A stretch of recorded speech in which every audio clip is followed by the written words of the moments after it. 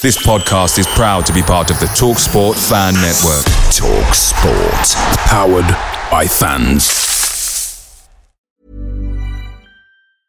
Many of us have those stubborn pounds that seem impossible to lose, no matter how good we eat or how hard we work out. My solution is PlushCare. PlushCare is a leading telehealth provider with doctors who are there for you day and night to partner with you in your weight loss journey. They can prescribe FDA-approved weight loss medications like Wegovy and Zepbound for those who qualify. Plus, they accept most insurance plans. To get started, visit plushcare.com/weightloss. That's plushcare.com/weightloss.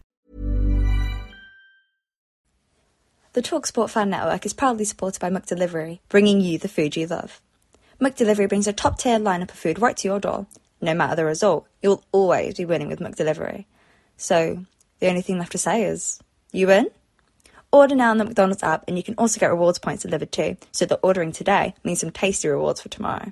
Only via other participating restaurants. 18 plus rewards registration required. Points only on menu items. Delivery fee and time supply. See mcdonalds.com.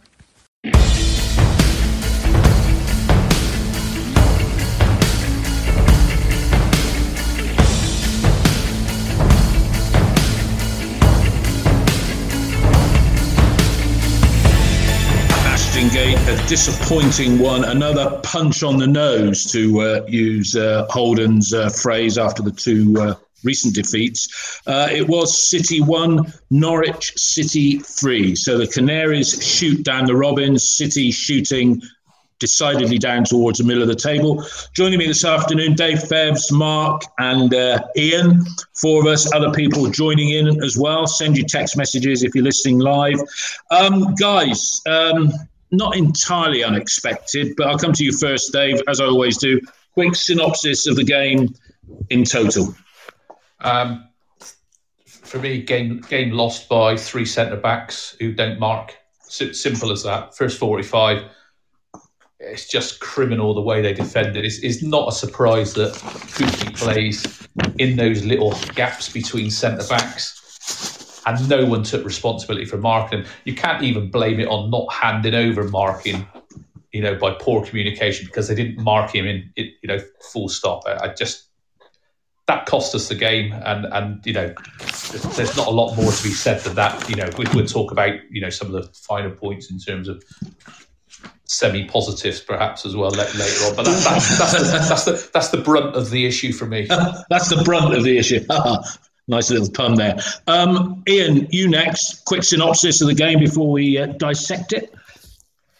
Well, I predicted a 3-1 defeat on Twitter before we started the game. As soon as I saw the team, I was most disappointed. Like I say, the man is fixated with playing wingers and strikers in midfield when the only place we've really got an oversupply, particularly when Williams and Walsh come back, is in centre midfield. And as soon as I saw it, I agree with Dave that one of the problems you get with a back three, particularly if they've only got one striker to mark, is that everybody thinks someone else is picking him up. But they were, all three of them, guilty of ball watching, and nobody marked the runs. More importantly than that, no one got their midfield players' heads down so they couldn't just look up and chip the ball over the top and pick him up at any time.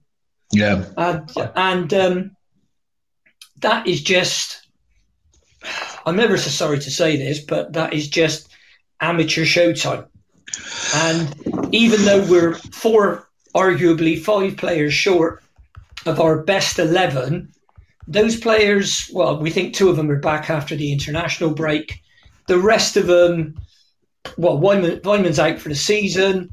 Mawson and Baker, I've got no real confidence we'll see him after Christmas. So I think we've got a real problem. No. Okay, let's come to Mark. Mark, what is your quick sort of very brief synopsis of that 90 minutes? Yeah, they were a Premier League team last season, so, Yeah.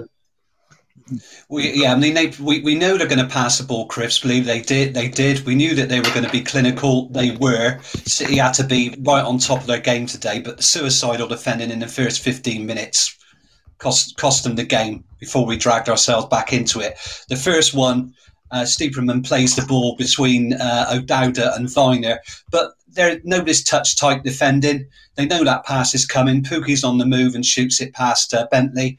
The second and third goals are passes from their own half, from defenders. The left centre-back, Gibson, for the second one, and Sorensen, the left-back, for the third one, from inside their own half, behind the defence. Especially the 47th minute when City, all they had to do was see it out to half time. They dragged themselves back into the game. Although Norwich, they were going through the gears, and it was criminal. But the first 15 minutes, no pressure on the ball in midfield. 4-2-3-1 for Norwich, but it was really 4-2-4 as soon as O'Dowda and Patterson were on the wrong side. They just poured through us, and it looked like we were going to concede a hatful. Bentley was magnificent. I give him an 8 today. He was we'll come on to the markings. We come on to the markings later, and you're absolutely right about Bentley. I mean, I saw looking at the lineup, it was 4 players coming in: De Silva, Martin, Wells, and Brunt.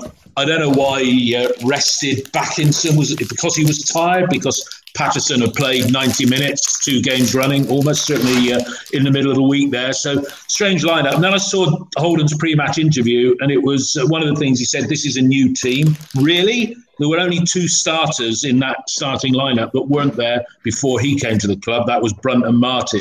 And then he said, we've only been together 12 weeks. So he was getting his excuses in early. And as you said, Mark, those 2 early goals, I mean, it was like watching the Aston Villa game, really, where, the game was all over, as far as the contest was concerned, with those 2 goals on 6 and 13 minutes. And then Wells set up Patterson, shot powered by Krul. Patterson dinked it again into Hunt. Did you think on 14 minutes, Dave, after we got that goal back, that maybe we could turn it round, or Norwich demonstrated they really were, a shit-hot side that meant business on the afternoon? It's difficult, Dave. I think, if you give up goals like that in the first 10 minutes, there's a good chance you're going to give up goals like that all the way through the game unless you do something about it. So, optimistically, you always hope, don't you? You get a goal back, and there were chances. Let's not beat around the bush here. We did create a lot of chances today against a team like that, and that wasn't by going gung ho either. It was just we did build up some good stuff, but you always fancied that Norwich would pick us off on the break, and they could have scored 2, 3, 4 more in the second half. And it could have been 007-1, couldn't it? Just a little one there in the back of Sean Connery passing away today. I know. Somebody put that on Twitter today. City have lost. Naki Wells missed a penalty, and one of that particular person, and I'd say mine as well, greatest actors of a generation, sadly no longer with us. But Ian, after we weathered that storm and came back, what were your thoughts on the remainder of the first half? Because we did have chances. Krul did a very good save. Naki Wells maybe not at his best today, but take us through the balance of the first half. In the first half, Dave, let's look at the first half. We conceded 2 terrible goals. I mean, I'm the first bloke in the crowd to clap if the away side puts one in the top corner from 40 yards or 35 yards, right? Because it's very difficult to defend against that. But our defending was amateur in the first half. The whole aspect of the midfield was wrong, and I said that before the game. We started with 3 left wingers in midfield and 3 central midfield players on the bench. And the shape of the team was just wrong. Now, it's fair to say that we could have scored 3 or 4 goals today. That's absolutely fair. But it's also fair to say that Norwich could have scored somewhere between 8 and 12. Yeah. So it's not a 5-a-side game. You cannot play like that against the better sides, which is why we very, very rarely beat them. Yeah. And my overarching point about the whole thing, and I've been talking about this midfield, boring people to death about this ever since Holden took over. That it isn't going to take us to the next level, which is why Lee Johnson was sacked. Yeah. All right. The point was we need someone to take us to the next level. And so we sacked Lee Johnson, which I wasn't against in any way, shape or form. We then spend 6 weeks to find a bloke that lives in Bedminster. You know, well, he was part of the problem. He was part of the. He was been part of the problem for 4 years. There's a whole thing about if I say that and talk about going forward. Let's just finish off. I think we have to stop going back. Because we've been there and we've done that to death, and people putting it on the forum. You know, it's. Let me come to you, Mark. The final stages of the first half. This lad Winida, he drew a great save from Bentley. Took one in the face. Took one in the face of the team, and then that second goal, third goal when it did go in, it was a carbon copy of the second. I mean, but he took the ball well, didn't he, Mark Bonita? When that Buendia. Yeah, it was played by Ben Gibson. I mean, he was a left centre back who they got from Burnley. I think we looked at him a couple of seasons ago, and all he's done, he's no pressure on him. He played it from the left hand side over the top to Buendia, but he's on the move. But Callas is out of position. He's trailing in his wake, so he's on to Taylor Moore. Both wing backs are pushed up. They did their own work. They knew where the gaps were, and he just knocks it in, takes it in his stride, and knocks it in. It was a cracking finish. But don't make it easy for the opposition. You know, we've been moaning the likes of teams like Cardiff City, you know, play functional football. But sometimes against better teams, you've got to do that, and you've got to earn your right and be competitive. That would have been a better starting point today. Not play open stuff. It's all right for the viewing public, but you're going to get hammered most weeks if you do it. It's as simple as that. That's true. And if that third one hadn't gone in on the stroke of half time, it would have given a platform to build from the second. Ian, how did you think Martin played today? On the hour, he did that stunning 25-yard curler that just hit the post. That was a good effort. Do you think his contribution was sound today? I thought Martin had a decent game, and up to the point he missed. Well, I think I was going to say Wells was more involved than he normally is, but he missed a lot of chances and the penalty. But I don't think our forwards were the problem. I mean, Martin brought a very good save from Krul, and then Wells should have scored, but then again he was offside. So, I think there's a reason. You look at Timur Pukki, I mean, what would he be if he moved 20 million to somebody in the Premier League? Easily. Easily. And Wales, would we get 5 million quid off a championship club for Wales now? I'm not 100% sure. Would we? And that's the difference in quality, But this thing about we're a young team. We're not a young team. Brunt's 35, and the two blokes that started. Norwich are a young team, Ian. Believe it or not, but they're not younger than us. Well, you look at the two lads that started up front. You've got a combined age of 61. So don't be telling me it's a young team.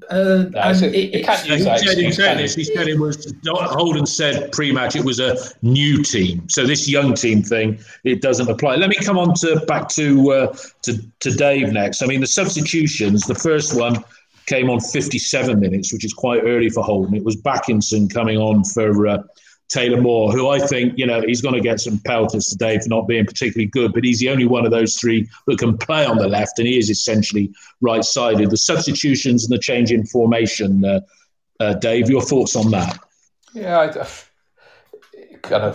it is what it is. It didn't stop Norwich, did it? Norwich still carved open another half dozen, if not more, decent opportunities with it. It might have just helped us in the middle of the park a little bit, but it didn't help us in other positions. For me, the problem today was that, the back three that we've talked about, and don't get me wrong, there were good individual performances from O'Dowda with the ball in our midfield, but as a team without the ball, we were bloody awful today. And that's the difference.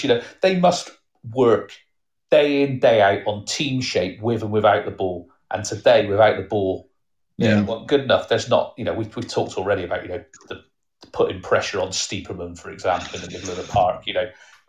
I think I tweeted out earlier as well. We've made 8 fouls all game. You've got to kick some people up in the air. 2-0 down. I want to see us fighting and being nasty. We were a soft touch all over the pitch today, and that's a big difference. And against sides like that, Norwich might be a pretty football team, but they took the hit. They took a booking when someone was breaking on them. They didn't give a monkeys about that. They're there to win, and we were soft today. They had 4 yellows. Yeah, exactly. 4 yellows. Even the goalkeeper, and they didn't get one for when Callas got the smack in the face. But yeah, they took tactical fouls, and Bournemouth did the same the other night.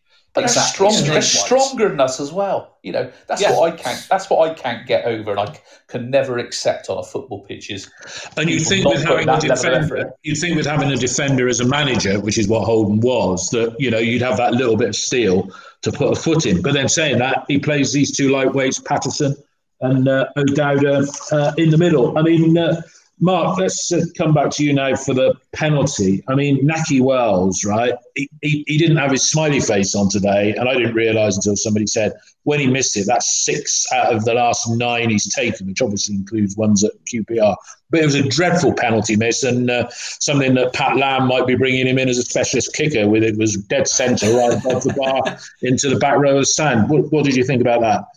Well, I do think. I know it's easy to say, but I do think Krul did get a little bit into his head, and he just wasn't a happy man. I mean, I think he hit it with more power when he hit the one against Swansea, but the keeper was committed. All he had to do was get it over him into the middle of the net. But he tried that little Panenka, chip when he didn't need to. Just get the ball in. Don't try and score a world-beating penalty. Just put it in the goal. I mean, he was a bit too casual today. He was put in by Hunt on the right, and he scuffed his shot from the free kick. He didn't get a good connection when he was played in across the back line of the defence. Yeah. He had his best shot was the one outside the penalty area, which was just to the left of the post. But really, he had a poor game. It's one you'll want to forget in a hurry. Very poor.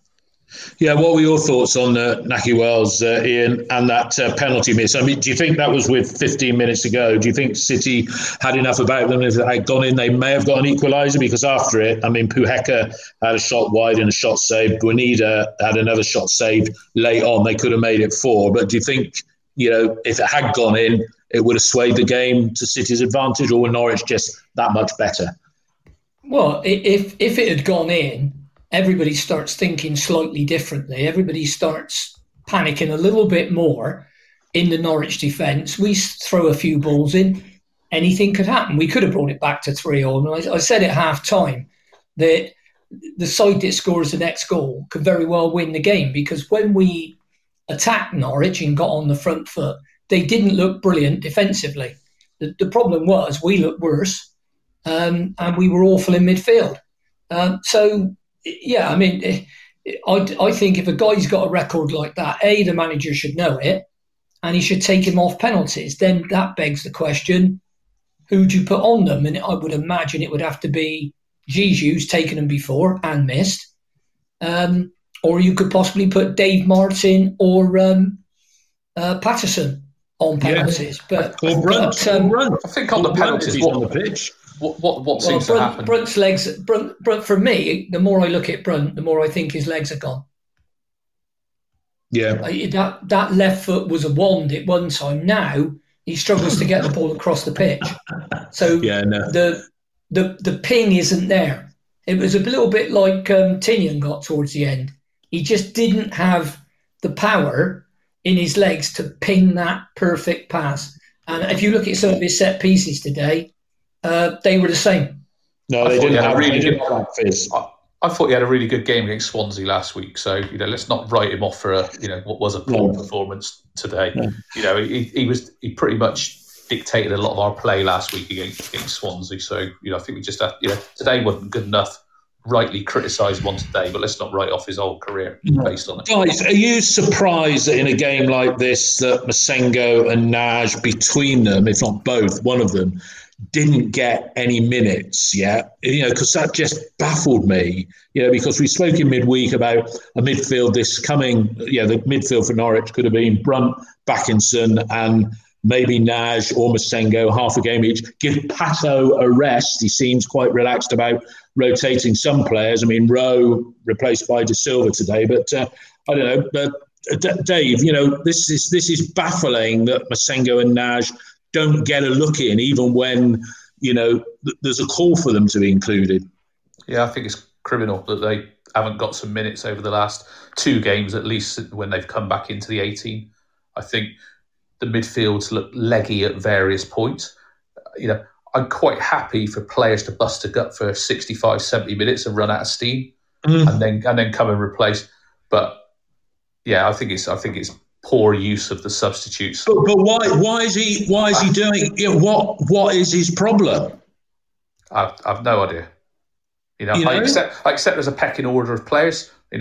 Some players he's going to rate more than the others, but today to not get one of them on the pitch at some point today was, poor use of subs in my opinion. I actually thought the front two, from a footballing point of view, let's take out Wales' missed opportunities. I actually thought Wales got quite involved in the play today. He did. No, he did early stuff. So I don't think it was the front two that needed a replacement. You might go 4 up top at the end to change the game, whatever. But the problem today was without the ball, we didn't have enough people with enough defensive nous to put pressure on the ball player, and then our back three marks I got to say, if I'd have been playing at the level I played and defended like that, I'd have been absolutely roasted by my manager. It's just it's not even amateur. It's let me ask your opinion, because we talk about, when we're not doing podcasts, we're always talking about the bloody midfield. Yeah, and here we go again, at a problem. It puts an inexperienced back four. Dave talked about the shape of the side a few moments ago, and that very first goal, that Pookie scored. But our three central midfielders, they were stood about 5 yards apart from each other in the middle, very narrow. Norwich just played through them. But Ian, why won't he do it? Is he letting personal vendettas get into this team selection? Is he so blinkered? Couldn't his coaches not say, Dean, do you think you ought to change it, mate? It's not working. Well, just a quick point on Nahki Wells. He's actually only scored 1 out of the last 7 penalties he's taken. So it's actually worse than we said earlier on. Right. I think that if you have got, when I was doing my coaching courses and all the rest of it as a younger man, they used to get top class coaches to come and talk to us at the FA. And one time they got Arsene Wenger in, and somebody said to him, "How do you get your side to defend better or attack better?" He said, "Well, if you want it to defend better, you have to play more players in it who can defend." And everybody sort of sat there and thought, yeah, and that was his answer. And conversely, he said, if you want a side that can attack better, i.e. us today, you put more attacking players in it. And that's exactly what happened. You've got 3 blokes in midfield who, with all respect to them, couldn't tackle their way out of a wet paper bag. No, 100% right. 100% when you look at it, you look at our team and you think, you look at we'll call it the back 5. You look at the back 5 and you think, Jack Hunt would kick you. Jay Da Silva's not going to hurt you. Is Taylor Moore going to hurt you? No. I don't know. Zach Viner probably would. Callas definitely would. Then you go into midfield and you think Callum O'Dowd a winger. Jamie Patterson's a winger. Chris Brunt was a winger, but now he's not very mobile, and he's been moved inside. Now, if you played Chris Brunt next to Tyreek Backinson from minute 1, he'd look better and Backinson would look better. Yeah. But the problem is, if you've only got one, we'll call him a holding midfield player. If you've only got one of those, then they're going to get overrun, particularly if you get a side goes 4-2-3-1. Because their 3 are up against our 1. Yeah, but we've been saying that. Now, in terms of what Dean Holden... No, they are.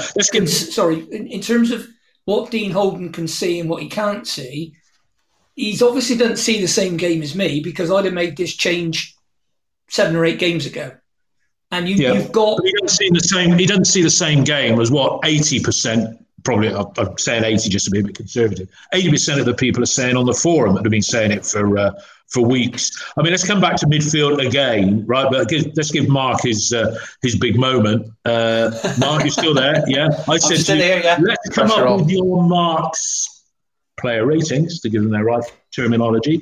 Let's let Mark give his player rating. So, Mark, over to you first. I'll say Mr. Bentley in goal. What would you give him? I'd give him between an 8 and a 9. He was absolutely fantastic and saved us from a cricket score. Yeah. So, yeah, 8. 8 for him. All right. Dave and Ian, you sort of compliant with that? An 8? Yeah. He did miss one, didn't he, where he flapped at it, and as they said on the commentary, he got away with it. Yeah, I think he flapped at a corner as well at the end, but there was no at the end of it. Central 3, Viner, Callas and Moore in that order, or whatever order you've done them in. 3-4-3. Mm-hmm. Ian? Slightly more generous. 4-5-5. Much less generous than me. 0-0-0. Dave! They cost us the game. Dave, what's going on? They cost us the game. They didn't do their jobs. I could sense you were getting like this, Dave, when I was reading some of your Twitter stuff. I did a 4-4-4. I'm going to come back to Callas in a minute, and I'll come back to Dave on that in a minute. Let's go through the rest. So that was the two wing-backs, Mark, Hunt and De Silva. Hunt, I give a 5. I think some of our best stuff came through him. De Silva, I give a 4. I think he tried, but he couldn't get behind his man. I think Aaron's was too handy for him. O'Dowda, I give a 3. I mean, it's funny about Patterson and O'Dowda. When they get the ball, you watch a team like Norwich, they pass the ball crisply, and then it's the next pass on the move. When the ball comes to Patterson and O'Dowda, they're looking up, and they just got the ball stuck to their left foot. They do a pirouette. It's like watching Jamal Campbell-Rice. Yeah. I always thought when I watched him, he was going to turn so much sometimes. He was going to drill himself into the ground eventually. Yeah, going back to the marks, and we'll come back to O'Dowda in a minute. But you gave Hunt a 5, De Silva a 4. I mean, for my part, I gave Hunt a 6. I marked him up because he did get the goal. Yeah, I think tips on one of the messages here was saying about Hunt. There's no cover for Hunt at right back, and you have some puff. In fairness, I think Viner could play there. So I gave Hunt a 6. I gave De Silva a 6. But listening and talking, I'd probably mark that down to a 5 because he got caught out of possession a couple of times when he was up the field that allowed them to break. What were your thoughts on the wing-backs, Dave? I gave Hunt a 6 and I gave De Silva a 6. I thought they were both. They kind of earned their money today, just about. I gave Hunt a 6 because he got the goal and gave De Silva a 5.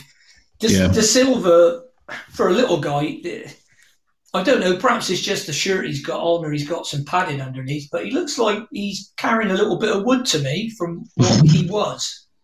Now, let's not get fattest on this live show. Making the biscuits in during lockdown, I expect, Ian. That was what it was. Somebody was in their Murray mitts a few minutes ago with the old rustly paper, but... I thought it was space dust. Let's move on to the marks because some people say, have you got to do the player rating? So, Mark, Brunt, Pato and O'Dowda. You sneaked us O'Dowda's mark a moment ago, but just repeat those 3 again. Yeah, Brunt a 5. O'Dowda, I'll go down to about a 3 for O'Dowda, a 4 for Patterson. Yeah. Okay. We'll come on to the strikers in a minute. Dave and Ian, do you agree with that? Is he being a bit harsh? I thought O'Dowda was the best of the 3, actually. I mean, he didn't do a lot. Massively disagree, Dave. I got Brunt as a 4. I got Patterson a 6. Don't get me wrong. I thought Patterson did some good stuff with the ball today. Let's not talk about the off-the-ball stuff, and he was pretty creative. O'Dowda, for me, and some... kind of pains me to say, I thought was our best player today. I gave him a 7, and I was bordering on 8. But it was that's brave. Brave. We're not going to castigate you for that. I'm not, as you know, he's not my favourite player. Ian, your thoughts on the midfield? O'Dowda 6, Brunt 5, Patterson 6. You've got to remember Patterson took some really good set pieces, and he looked like the one player that we had that when he got on the ball, he wanted to pass it forward if he could. But it's until we get this formation properly sorted and sort the midfield out, we're going to keep having these discussions, I'm afraid. Against a decent side, Ian, it's proved now, and you have to give it 2 or 3 games to make those calls. It's proved against the good sides that it's not robust enough. That's probably my word for it. It's when you're out of possession. That's the problem. When we're out of possession, we look like we can get murdered. We're not a bad attacking side, and we're not a bad attacking side, and we put together some good moves. Not as fluent as Norwich, but we did have chances. We just didn't take them. We had chances against Bournemouth. I mean, Mark, just a final 2 marks. Martin and Wells. What do you give the 2 guys there? Martin, I'll give a 6, and Wells a 5. Yeah, I did a 7 and a 5 because of the shot that Martin had, and I marked Wells down because he did miss the penalty. Ian and Dave disagree with those significantly or not really? 6 and a 5 for me. Martin, borderline 7 I'd go along with, but I'd say 6 and a 5 because neither of them scored. Yeah, same here. Do you agree with that? I'm not going to bother with the substitutes because they didn't seem to make that much difference. Now, Steve on here, on one of the text messages, he said, you have to remember that Cod and Pato are being asked, or not, to do a role that's not their natural and probably not ideal. So, why are they playing there then? Because maybe they want to play. I mean, we keep coming back. I mean, based on his current thinking, and I put this on OTIB, and I think somebody disagreed with it, based on Holden's current thinking and this fixation, right? When Williams is fit, will he get into that side? I guess he might. But Liam Walsh, right? Where is he going to fit in? And, Dave, I mean, if you're Liam or Liam's agent, you're sitting here thinking, I don't fancy being here, this manager. Where am I going to fit in this team? What do you think, Dave? I think if we go back to Williams to start with, Williams will be thinking, how can I not be in this team when I'm fit? I would have thought. Walsh, I imagine his position's changed massively from the summer on the back of his injury, and I think same for Morel as well. I think both of them would have been well in the frame to play, let's say, a serious amount of minutes this season. I'm not saying playing every week, but they'd have been, in one game out the other, in another. They'd have played quite a bit of minutes. And then a couple of weeks ago when we were winning, Walsh might be sat there with his agent thinking, bloody hell, I might not get back in the team here. This is all working all right. And then over the last couple of weeks, he's probably thinking more like Williams, how can I not get in this team?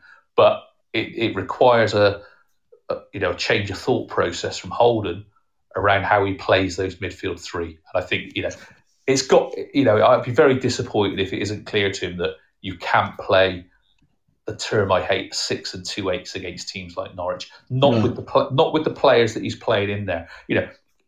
If you played that with Williams playing a bit more box to box, for example, that makes quite a difference to the strength of the midfield. But until we see those guys fit after the international break, we're going to have to hopefully scrape through the next 2 games and note for those. Well, they're not going to be easy. Cardiff are losing at the moment as we speak. Huddersfield are winning. I think it's Millwall, but we know there's no easy games. I mean, Ian, this fixation that he seems to have with Pato. I get it that maybe Backinson and Williams, he's got the 2 box to box players there, but then he seems to have reverted to O'Dowda. Do you think?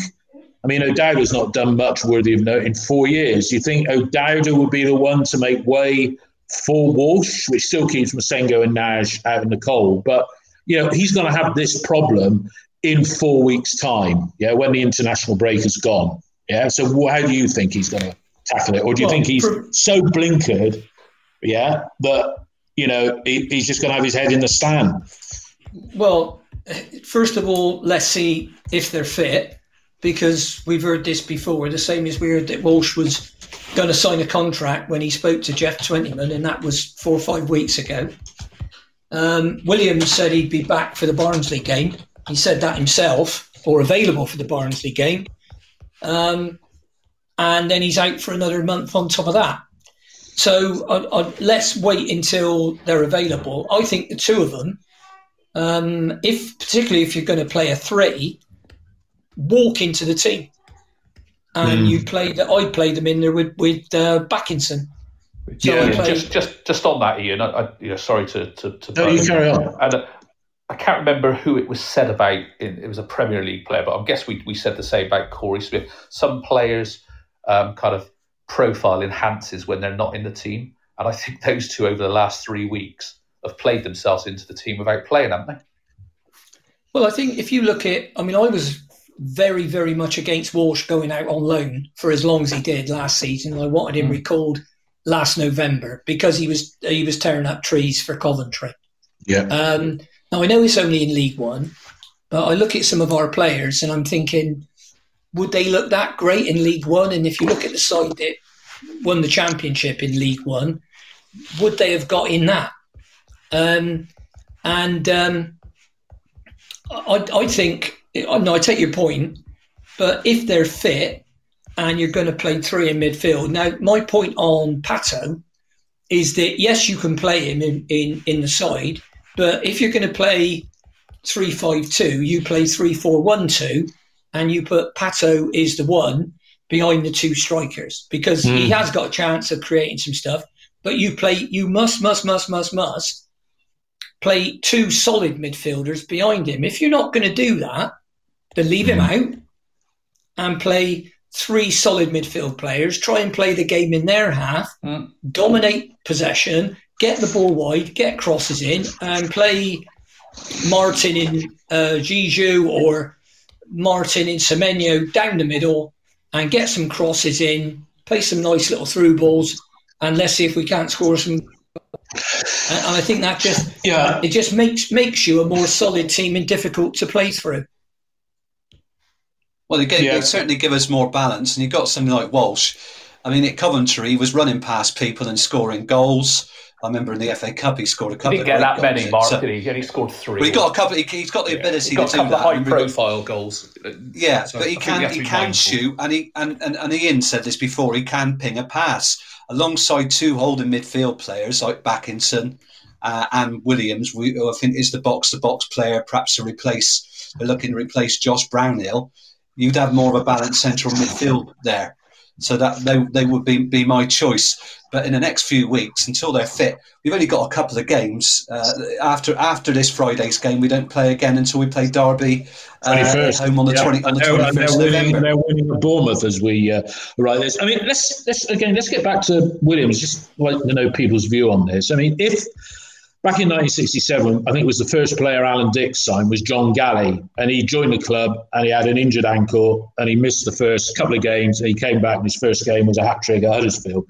When we signed Williams, did we know we were getting a player that was going to miss 4 months of the season?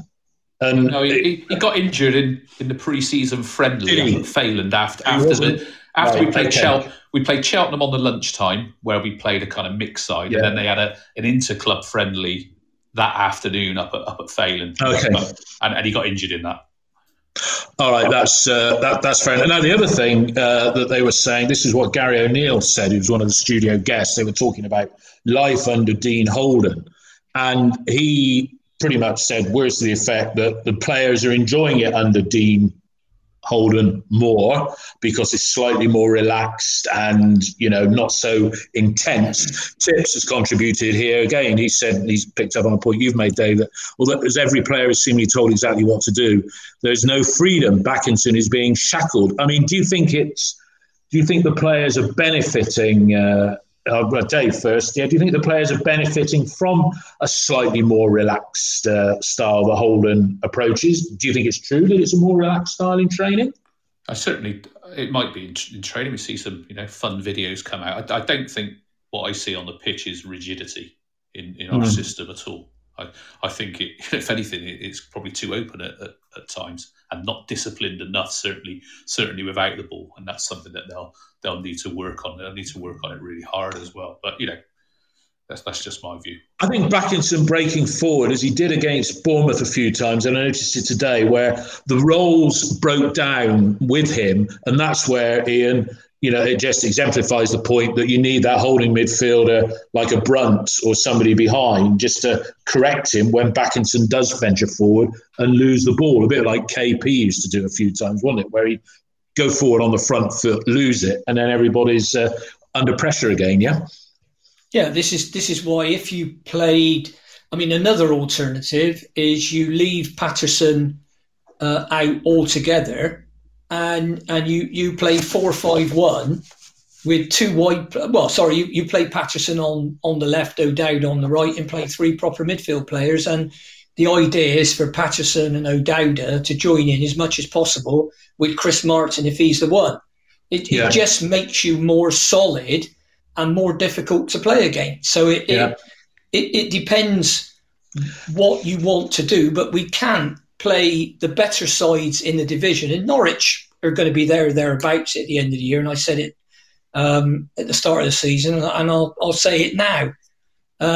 But we made it very, very easy for them today. And if you've got three midfield players across midfield who slow down, who can slow players down, so in it, the lad that was players were getting their head up and pinging balls over the top. Now, you don't see many teams do that, and normally if the central defenders are left to do it, then we'd cut it out with headers.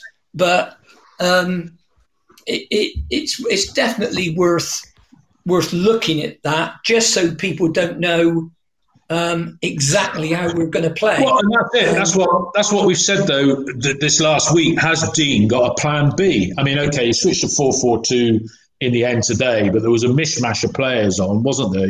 We had Martin and Diju and Semenyo on up there. It just looked a bit of a mess, and I quite like the idea of 4-5-1. As you say, it gives a bit more solidity. And could you have a four of Viner, Moore and Callas and De Silva, although that's still, that's leaving out Hunt. But is that better? Would that be the four, Dave, if you did a 4-5-1 based on what we've got now? I think I'd probably rather have Jack Hunter as my predominant. He'd be in there. And then mix the Hunt, Moore and Callas. Yeah, that does look better. Basically, I've got to be honest, Dave, I'd probably put Zach Viner in ahead of Taylor Moore at the moment because his confidence is probably a bit shot. I think his confidence is not. So I play Zach Viner and I play Callas to the left of the two of them because he's played there for the Czech Republic. He has. At the moment, it's a toss-up between Jay De Silva and Tommy Rowe at left back because I don't think either of them are playing brilliantly. And I'd play Jack Hunt at right back. I'd leave Taylor Moore on the bench.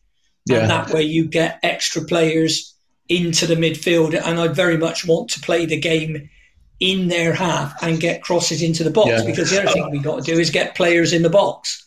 Is he going to have to give up the 3-5-2 sooner rather than later? Because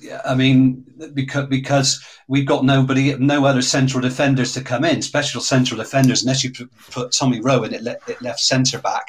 Mark, he said he's going to sign a free agent, and he was a bit quiet. What, a Ryan Shotton or something like that? Well, he was a bit quiet. They said to him, how about Ashley Williams? And he said, no, Ashley's not been training, so it definitely won't be him.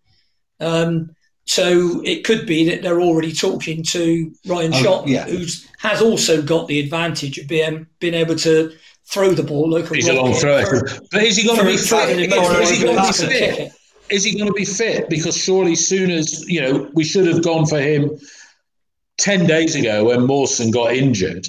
Yeah, maybe some could have said we should have gone for him before that. If we'd have gone for him 10 days ago, there's a fighting chance that he might have been able to play half a game, fit enough for an hour after the international break. But if you go out and get him now, he's not going to play in the next two games. So he's got 3 weeks to get fit. Is that viable? It seems to be maybe these days. I don't know. Yeah, I mean, the thing with Dean is he's set his art on 3-5-2. Much like Steve Cottrell did. You can see what he wants to do. He's got two things against him right now. Three central defenders, one of whom really needs a rest. But he can't because he's one injury or one suspension away from losing one of those free players. Plus, he's playing two central midfield players in Patterson and O'Dowda that leave the centre midfield unbalanced. So he's making it harder for him. What I'm saying is he's making it a lot harder for himself at the moment, Dean.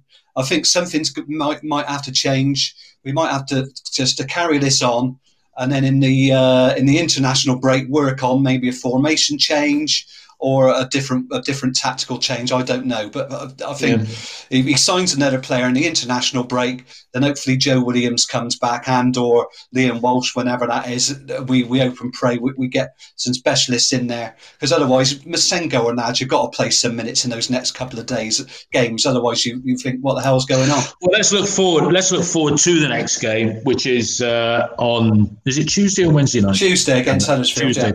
Huddersfield up at whatever they call the stadium now. Can't remember. John Smith's.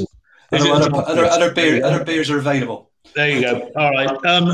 Dave, I'm sure you've got it on your working paper somewhere. What can we expect up at Huddersfield? You know, I'm just looking at the league table as we speak, and they're winning at the moment, and they're 1 point behind us. So what do we expect out there? Footballing side or what? Yeah, they're a bit difficult to determine at the moment. In fairness, they've mixed their formations between a back three and a back four, and I think the only thing I'd say is that they're under Cordoba, and he's not a Bielsa disciple. He was at Leeds before he was actually before Bielsa came there, but they will press the ball, but they don't really have a discernible style. I think if Bakuna plays in the middle for them, a lot will go through him. But I think they'll miss Carla Grant, who's just gone to West Brom as well. It's quite a big loss for them. So I just hope we don't play anything like we did against them last season, because that's probably one of the... Oh, God, that was one of Johnson's worst nights, wasn't it? And that ended... he had a player on loan, wasn't it, who never played again for us after that, because he had a few that he made scapegoats for. It was Marcus Henriksen. He'd have kicked someone out there today, though. Oh yeah, he would. I remember when against Derby. I don't know if he kicked Rooney, but he kicked a few players. I thought I like the look of him, and then he just disappeared down a hole and never came back up, did he? Remember against Leeds, he was poor, wasn't he? Yeah, I mean, Ian, do you think? I mean, they're all tough games in the Championship. We know that, but I mean, it's not beyond the realms of possibility, based on the last 5 performances, that we could easily lose the next 2 games. Yeah, and is there any pressure on Holden? Well, because of what was said before his appointment, I think there is. If Steve Lansdowne hadn't been big time and started chatting to... who's got the drill out? That sounds like a drill in the back. No, it's a Dyson. I can tell. It's got the weak sound of a Dyson vacuum cleaner. It's okay. Right. Yeah. I think you've got... he was the chosen one, shall we say. Now, whether he was carefully chosen is another matter. But yeah, I think he is under pressure because the fan base will want to see an improvement. There's no point, as I said earlier on, absolutely no point in sacking Lee Johnson for more of the same. Might as well have hung on to the bloke and saved yourself a few bob. Yeah. So if Steve Lansdowne would have said, look, say a week after Lee Johnson was gone, we're going to put Dean in on a 1-year contract to see how it goes. COVID, austerity, etc., etc. Yeah. I think the fan base would have gone, yeah, all right, okay, yeah, I get that. Everybody's in the same boat. He didn't, and with all the weight, and it was very much. I look back at some stuff that when we brought in Lee, and the sort of names that were being bandied about were Brendan Rodgers, Nigel Pearson. And all of a sudden, Steve Lansdowne went, ladies and gentlemen, Lee Johnson. Lee Johnson. Yeah. And it's like going down the Colston Hall and you think you're going to sit here Pavarotti, and I walk out. And it was it was a bit of I mean to say it was an anticlimax, ladies and gentlemen of Bristol, it's Ian Gay. And he was and Lee not just Lee Johnson, Ian. Lee Johnson. He was always our first choice. Johnson, I think, just made that was the icing on the cake. And I don't think he was. I don't think anybody was ever interviewed other than Johnson for that. No, role. so if you, because I've been the view that the affiliation that the Lansdowns have with the Johnson is that Lee Johnson was always going to get the manager's gig. It's just that it came maybe 3 or 4 years, 1 or 2 jobs earlier than one might have expected. But there you go. Yeah, I mean, it would. And to be honest, I think because of that, then the pressure is on Dean Holden because we want to improve and we finished 8th. So the only way you're going to really improve on that is to get in the playoffs. And if we don't get in the playoffs, then the question can reasonably be asked, well, why did we make a change and have that upheaval? Yeah. Let me ask Dave your view on that, because you are the voice of reason. You're a little bit like edgy, Dave, compared to what you normally are. Not as bad as certain other people in terms of good order. Don't rock the boat too much. And that's nobody on this podcast, by the way. I don't know about that. Do you think he's under any pressure? Do you think it makes it easier that there is no crowd to bay in the direction of, dare I say it, the Ashton and the Lansdowns? If things start going a bit, are we overreacting? Somebody put a thread on OTIP, he must go, and then quite rightly he got shot down and pilloried for saying it because of whatever. But when does the pressure start to tell, Dave? I think from a club perspective, he's under pressure now. We've gone 5 games without a win. He's got the benefit of we started the season pretty well, and he had a pretty decent end to last season as well. But he's absolutely under pressure, and if it carries on without a win going into the break, that's then 7 games. So he could be streaky Dean. Yeah, but I think we've been found out by 2 decent teams in Bournemouth and Norwich. Okay, and I think the nature of the championship, those top teams will expose our weaknesses, and we've got plenty of them. But I think we probably have to see, I think probably Huddersfield and Cardiff, if we look at where they are in the league, they're mid-table clubs. They're probably similar-ish to us. You might agree that Cardiff probably got a bit more stature than us from over recent times. But I think those 2 games going into a international break and giving us 11 games, a quarter of a season as judge, we'll see where we are there. And I think if we lose both of them, for example, then you could say, well, that's looking a bit worrying, because up until now, the only teams that have really exposed us are the good teams. But then you start saying, well, if the middle teams start exposing us as well, does that mean we're a bottom half club? I think he's under pressure. I don't think he's under serious pressure at the moment, but I think he'll get pressure from the fan base if this run continues. But it's not I think it's an important 2 games. Yeah, it's not going to be loud. Can I just chip in? Is it? Yeah, go on, Mark. I was coming to you next. Let me ask you a question, Mark. When you answer that one, but let me ask you as well. He was told we were bringing the best in on the coaching side to support him. The fact that they probably would have got made redundant by the FA and a summer clear-out is by the by. But do you think he is being ably assisted by Messrs Downing and Simpson, who are all sort of stood on the touchline today and like, well, don't look at me, it's not my lineup? Do you think he's being helped? Well, is he the loudest voice in the room? Because I think the other two have got to take a responsibility. And you think that was the reason the club brought them in? Was it on his say-so, or was that down to Mark Ashton? They're two quality coaches of England, under 20, under 17, under 19. 2 good coaches, brought some excellent players through. And I'd hope that they'd... they get together and make some changes to our tactics. It's not a time to panic. If we keep losing games and we do get found out by worse sides, but I think in a COVID world, I mean, the Prime Minister's got a press conference, Sunday later today. For all we know, we could go into a national lockdown on Monday and lose the next 2 games. Come on to that as a final topic in a minute, and I think but not time to panic. We can still get this right. One win out of the next 2 gives us 17 points from the first 10. It's not a disaster. I think Johnson, not Lee, but the other Pratt, is on at 5 o'clock rather than 4. I mean, let me throw a couple of things in here. Who watched it on Sky and who still watched it on Robin's TV? I was Sky today. You three guys, Sky or Robin's TV? Robin's TV. Sky. So who was Robin's? Mark was Robin's TV. Me, yeah. Yeah, and you, Dave and Ian, you watched it on Sky, yeah? Yeah.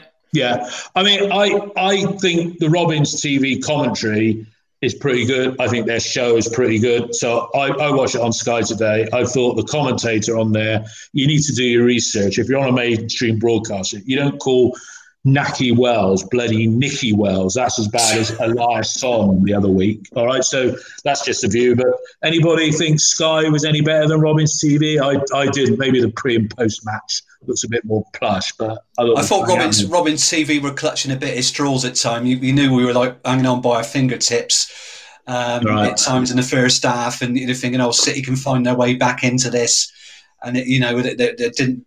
At times it was a little bit too partisan. It's a bit too proud. Okay, last season. But they got. Oh yeah, but I mean that they weren't as realist. It just a couple of times it harked back to Blackburn, and you're thinking, what are you watching? And then they correct itself. What they have done with Robin's TV is they put much better summarisers in. Yeah, from Rennie Gil Martin, is it to Gary? No, it's Gary. Was it Gary O'Loughren or somebody? Is that the guy? Gary Probert. Sorry, he was good. Gil Martin's been great. Dave. And Tinian has been terrific, and they really feel for the players. They know exactly what they're talking about, and their summary is terrific. Yeah, I think that the commentator today, Toby, was maybe clutching at straws a couple of times, but it's generally been very good. No, that's good. The problem is with Robin's TV, it's an in-house broadcaster, so you're never going to get much criticism of the manager. It will be very guarded because they don't want to lose their job. And the guy that does the commentary, Toby, I think he's a subcontractor to the club. But if he starts slating him left, right and centre... he won't be doing it. He won't be doing it anymore. No. I can remember, I'm going back 30 years now when Joe Jordan was there and I was doing it on the old GWR. And this was in the promotion season. And Joe, he literally had me in his office and he said, "You're criticising my players." In fact, he didn't mean me. It was Ken Knight. He wasn't a co-commentator like that, yeah. But you've got to be careful in the media. You're not going to bite a hand that feeds you because that's who gets paid. Dave, I ask you, you're the scientist amongst us. I noticed that the way Professor Fev, I think that's it. He should be the Professor Fevs. Right? Is it psychological? I noticed today that we kicked towards the south stand in the first half, whereas we usually like to kick towards that in the second half with the home crowd sucking it in. Not that they're there at the moment. Do you think it's psychological which way a team plays first half versus second at home? I think not really. Certainly not in COVID times. Anyway, I always think that although we kick to the south stand second half, don't we? Normally, as our choice. I think, you've got the away team kicking towards their away fans. So I'm always a bit, does it really make any difference? I don't know. It's not relevant. It might be, but it doesn't work. I know some teams, if they win the toss, they'll try and make us kick the opposite way, maybe for a bit of, unfamiliarity. But I don't know. Others might have a different view to me. Albuquerque's put a good little point on here, his little text message. His on the fingers screen are going to here. wear out in a minute. I know, he's been banging away there in the background. He said, "Remember our hopes for points after 10 games? We're not far off it." I've still got that scribbled down on a piece of paper. And after the first 4 games, we all looked like, we were going to be well short. But I think we're going to struggle to hit some of those with those 2 games coming up. All right, look, just to wrap up, I mean, it looks like, as we sit here, we are going into lockdown, right? Full lockdown. Yeah, but schools can stay open and you can go out and buy a tampon if you want to. Yeah, because that's an essential purchase. None of that's not applicable to any of us. That's a handbrake turn. That's a handbrake turn there. Do we think, on a scale of 1 to 10, 10 being yes and 1 being absolutely no chance, I'll come to Ian first, just a number. On a scale of 1 to 10, is there any chance that the 2021 season could be suspended, because I think if we're going into lockdown, it ain't going to be for 2 weeks. It could end up being for 6, even into the new year. So 1 to 10, suspension, end of the season, a bit like it was in 39-40. Ian, well, your score and Ian was around in 39-40, wasn't he? No. Yeah. Me and Bobo, listen to a few songs, tell a few jokes, go out and kill a few Japs. You went from Bobo to no out with Bristol City. Yeah, I know. So, Ian, what do you think? Because it all seems to be. What do you think? What's being mooted is a tier 4, because he can't call it a lockdown because that's what Starmer asked for. So Premier League. It's going to be a tier 4. I wouldn't be surprised if they kept the football going, because with no fans in the ground, I don't think you're going to get fans back anytime soon. Let's put it that way. I think they'll keep it going because it gives people something to talk about apart from the lockdown. It keeps the workers, it keeps the peasants in front of their television, because they've cut back a bit on pheasant shooting, I read somewhere today, but it keeps the masses. Yeah, it does keep the masses quiet. We've got to look after the working man and let him have his football. We'll let him have that. So what do you think? Sort of, you're giving it about 5. You're saying not really. You don't think it is going to be suspended? No, I think there's probably a 7 out of 10 chance. Yeah, if not 8. Is football an essential service? Well, it is really for a lot of us, so I'm not missing it much now. What do you think, Dave? So naught is that we'll curtail the season and tennis will carry on. Naught is we carry on. 10 is we curtail it immediately or within 2 weeks. Okay, in which case I think we're probably somewhere like in this initial announcement, I think we're probably at something like a 2 or a 3. I think football will carry on. They've got a testing protocol out there. It's certainly in the Championship. Lower down, that might be a different kettle of fish. But yeah, and Mark. Yeah, I mean, I was going to say from the high end, but after hearing yours two, I'd say maybe a 5. I mean, if you said it's an essential service, from a morale point of view, I mean, football is a measure of where we are with COVID, because, of course, we won't see full stadiums again until we've got a vaccine or a good therapeutic. Oh, but that's not going to be. Yeah, I'd say it's free. It is an essential service because, I mean, it's going to be depressing, isn't it? If we've got to go for another national lockdown. I think Johnson's going to be going up to tier 7 before he actually gives over to a full national lockdown, because he don't want to be accused of his 16th U-turn, does he? Guys, we're on 1 hour 6 minutes, so we've had a good session today. I knew it would be lively. We've had our biggest live audience for a while, not to be unexpected, because there was a lot to talk about. I mean, the game was all over by when it went to 3-1, definitely, in the missed penalty. 47 minutes. 47. There you go. Guys, I think we did one after the midweek game, and I know you're working now, Dave. I don't know if you're available in the middle of the day, whether we do one between now and Cardiff, but I think there's going to be plenty to talk about. We might even have a new signing to talk about if we do one midweek, mightn't we? Yes. So yeah. I'm unlikely to be available during the day. You are. Let's see. We can always do it. I've got Tuesday to Friday off, would you believe? Well, that's great. Yeah, so we had to absorb the US election result. But it's been a... I'll be able to absorb the US election result as well. That will be interesting. Yeah, no, it's been a good session today, chaps. More intensity than there was on the pitch, I think. I agree with that 100%, because we are too nice, and God, how much I wish we had a Pat Lam. I think Pat Lam could actually manage Bristol City to be a half-decent football side, even though he's a rugby man. But that's my parting shot. Guys, enjoy the rest of your Saturdays, and I'm sure we'll all be glued to our televisions in an hour. But this is going to be uploaded on the Podbeam app very shortly, and on Spotify and maybe a couple of other platforms while I can work out how to do it. Guys, thanks for your time and your contribution as always. Have a good weekend. All the best. Yeah, stay safe and chin up. Let's all hope the tide turns. We get back to winning ways Tuesday. Hopefully. All right. Cheers, guys. Bye-bye. Thank you. Bye-bye. Bye. It's the 90th minute. All your mates around. You've got your McNugget share boxes ready to go. Your mates already got booked for double dipping, and you steal the last nugget, snatching all 3 points. Perfect. Order McDelivery now on the McDonald's app. You in? At participating restaurants, 18 plus serving times, delivery fee and time supply. See mcdonalds.com.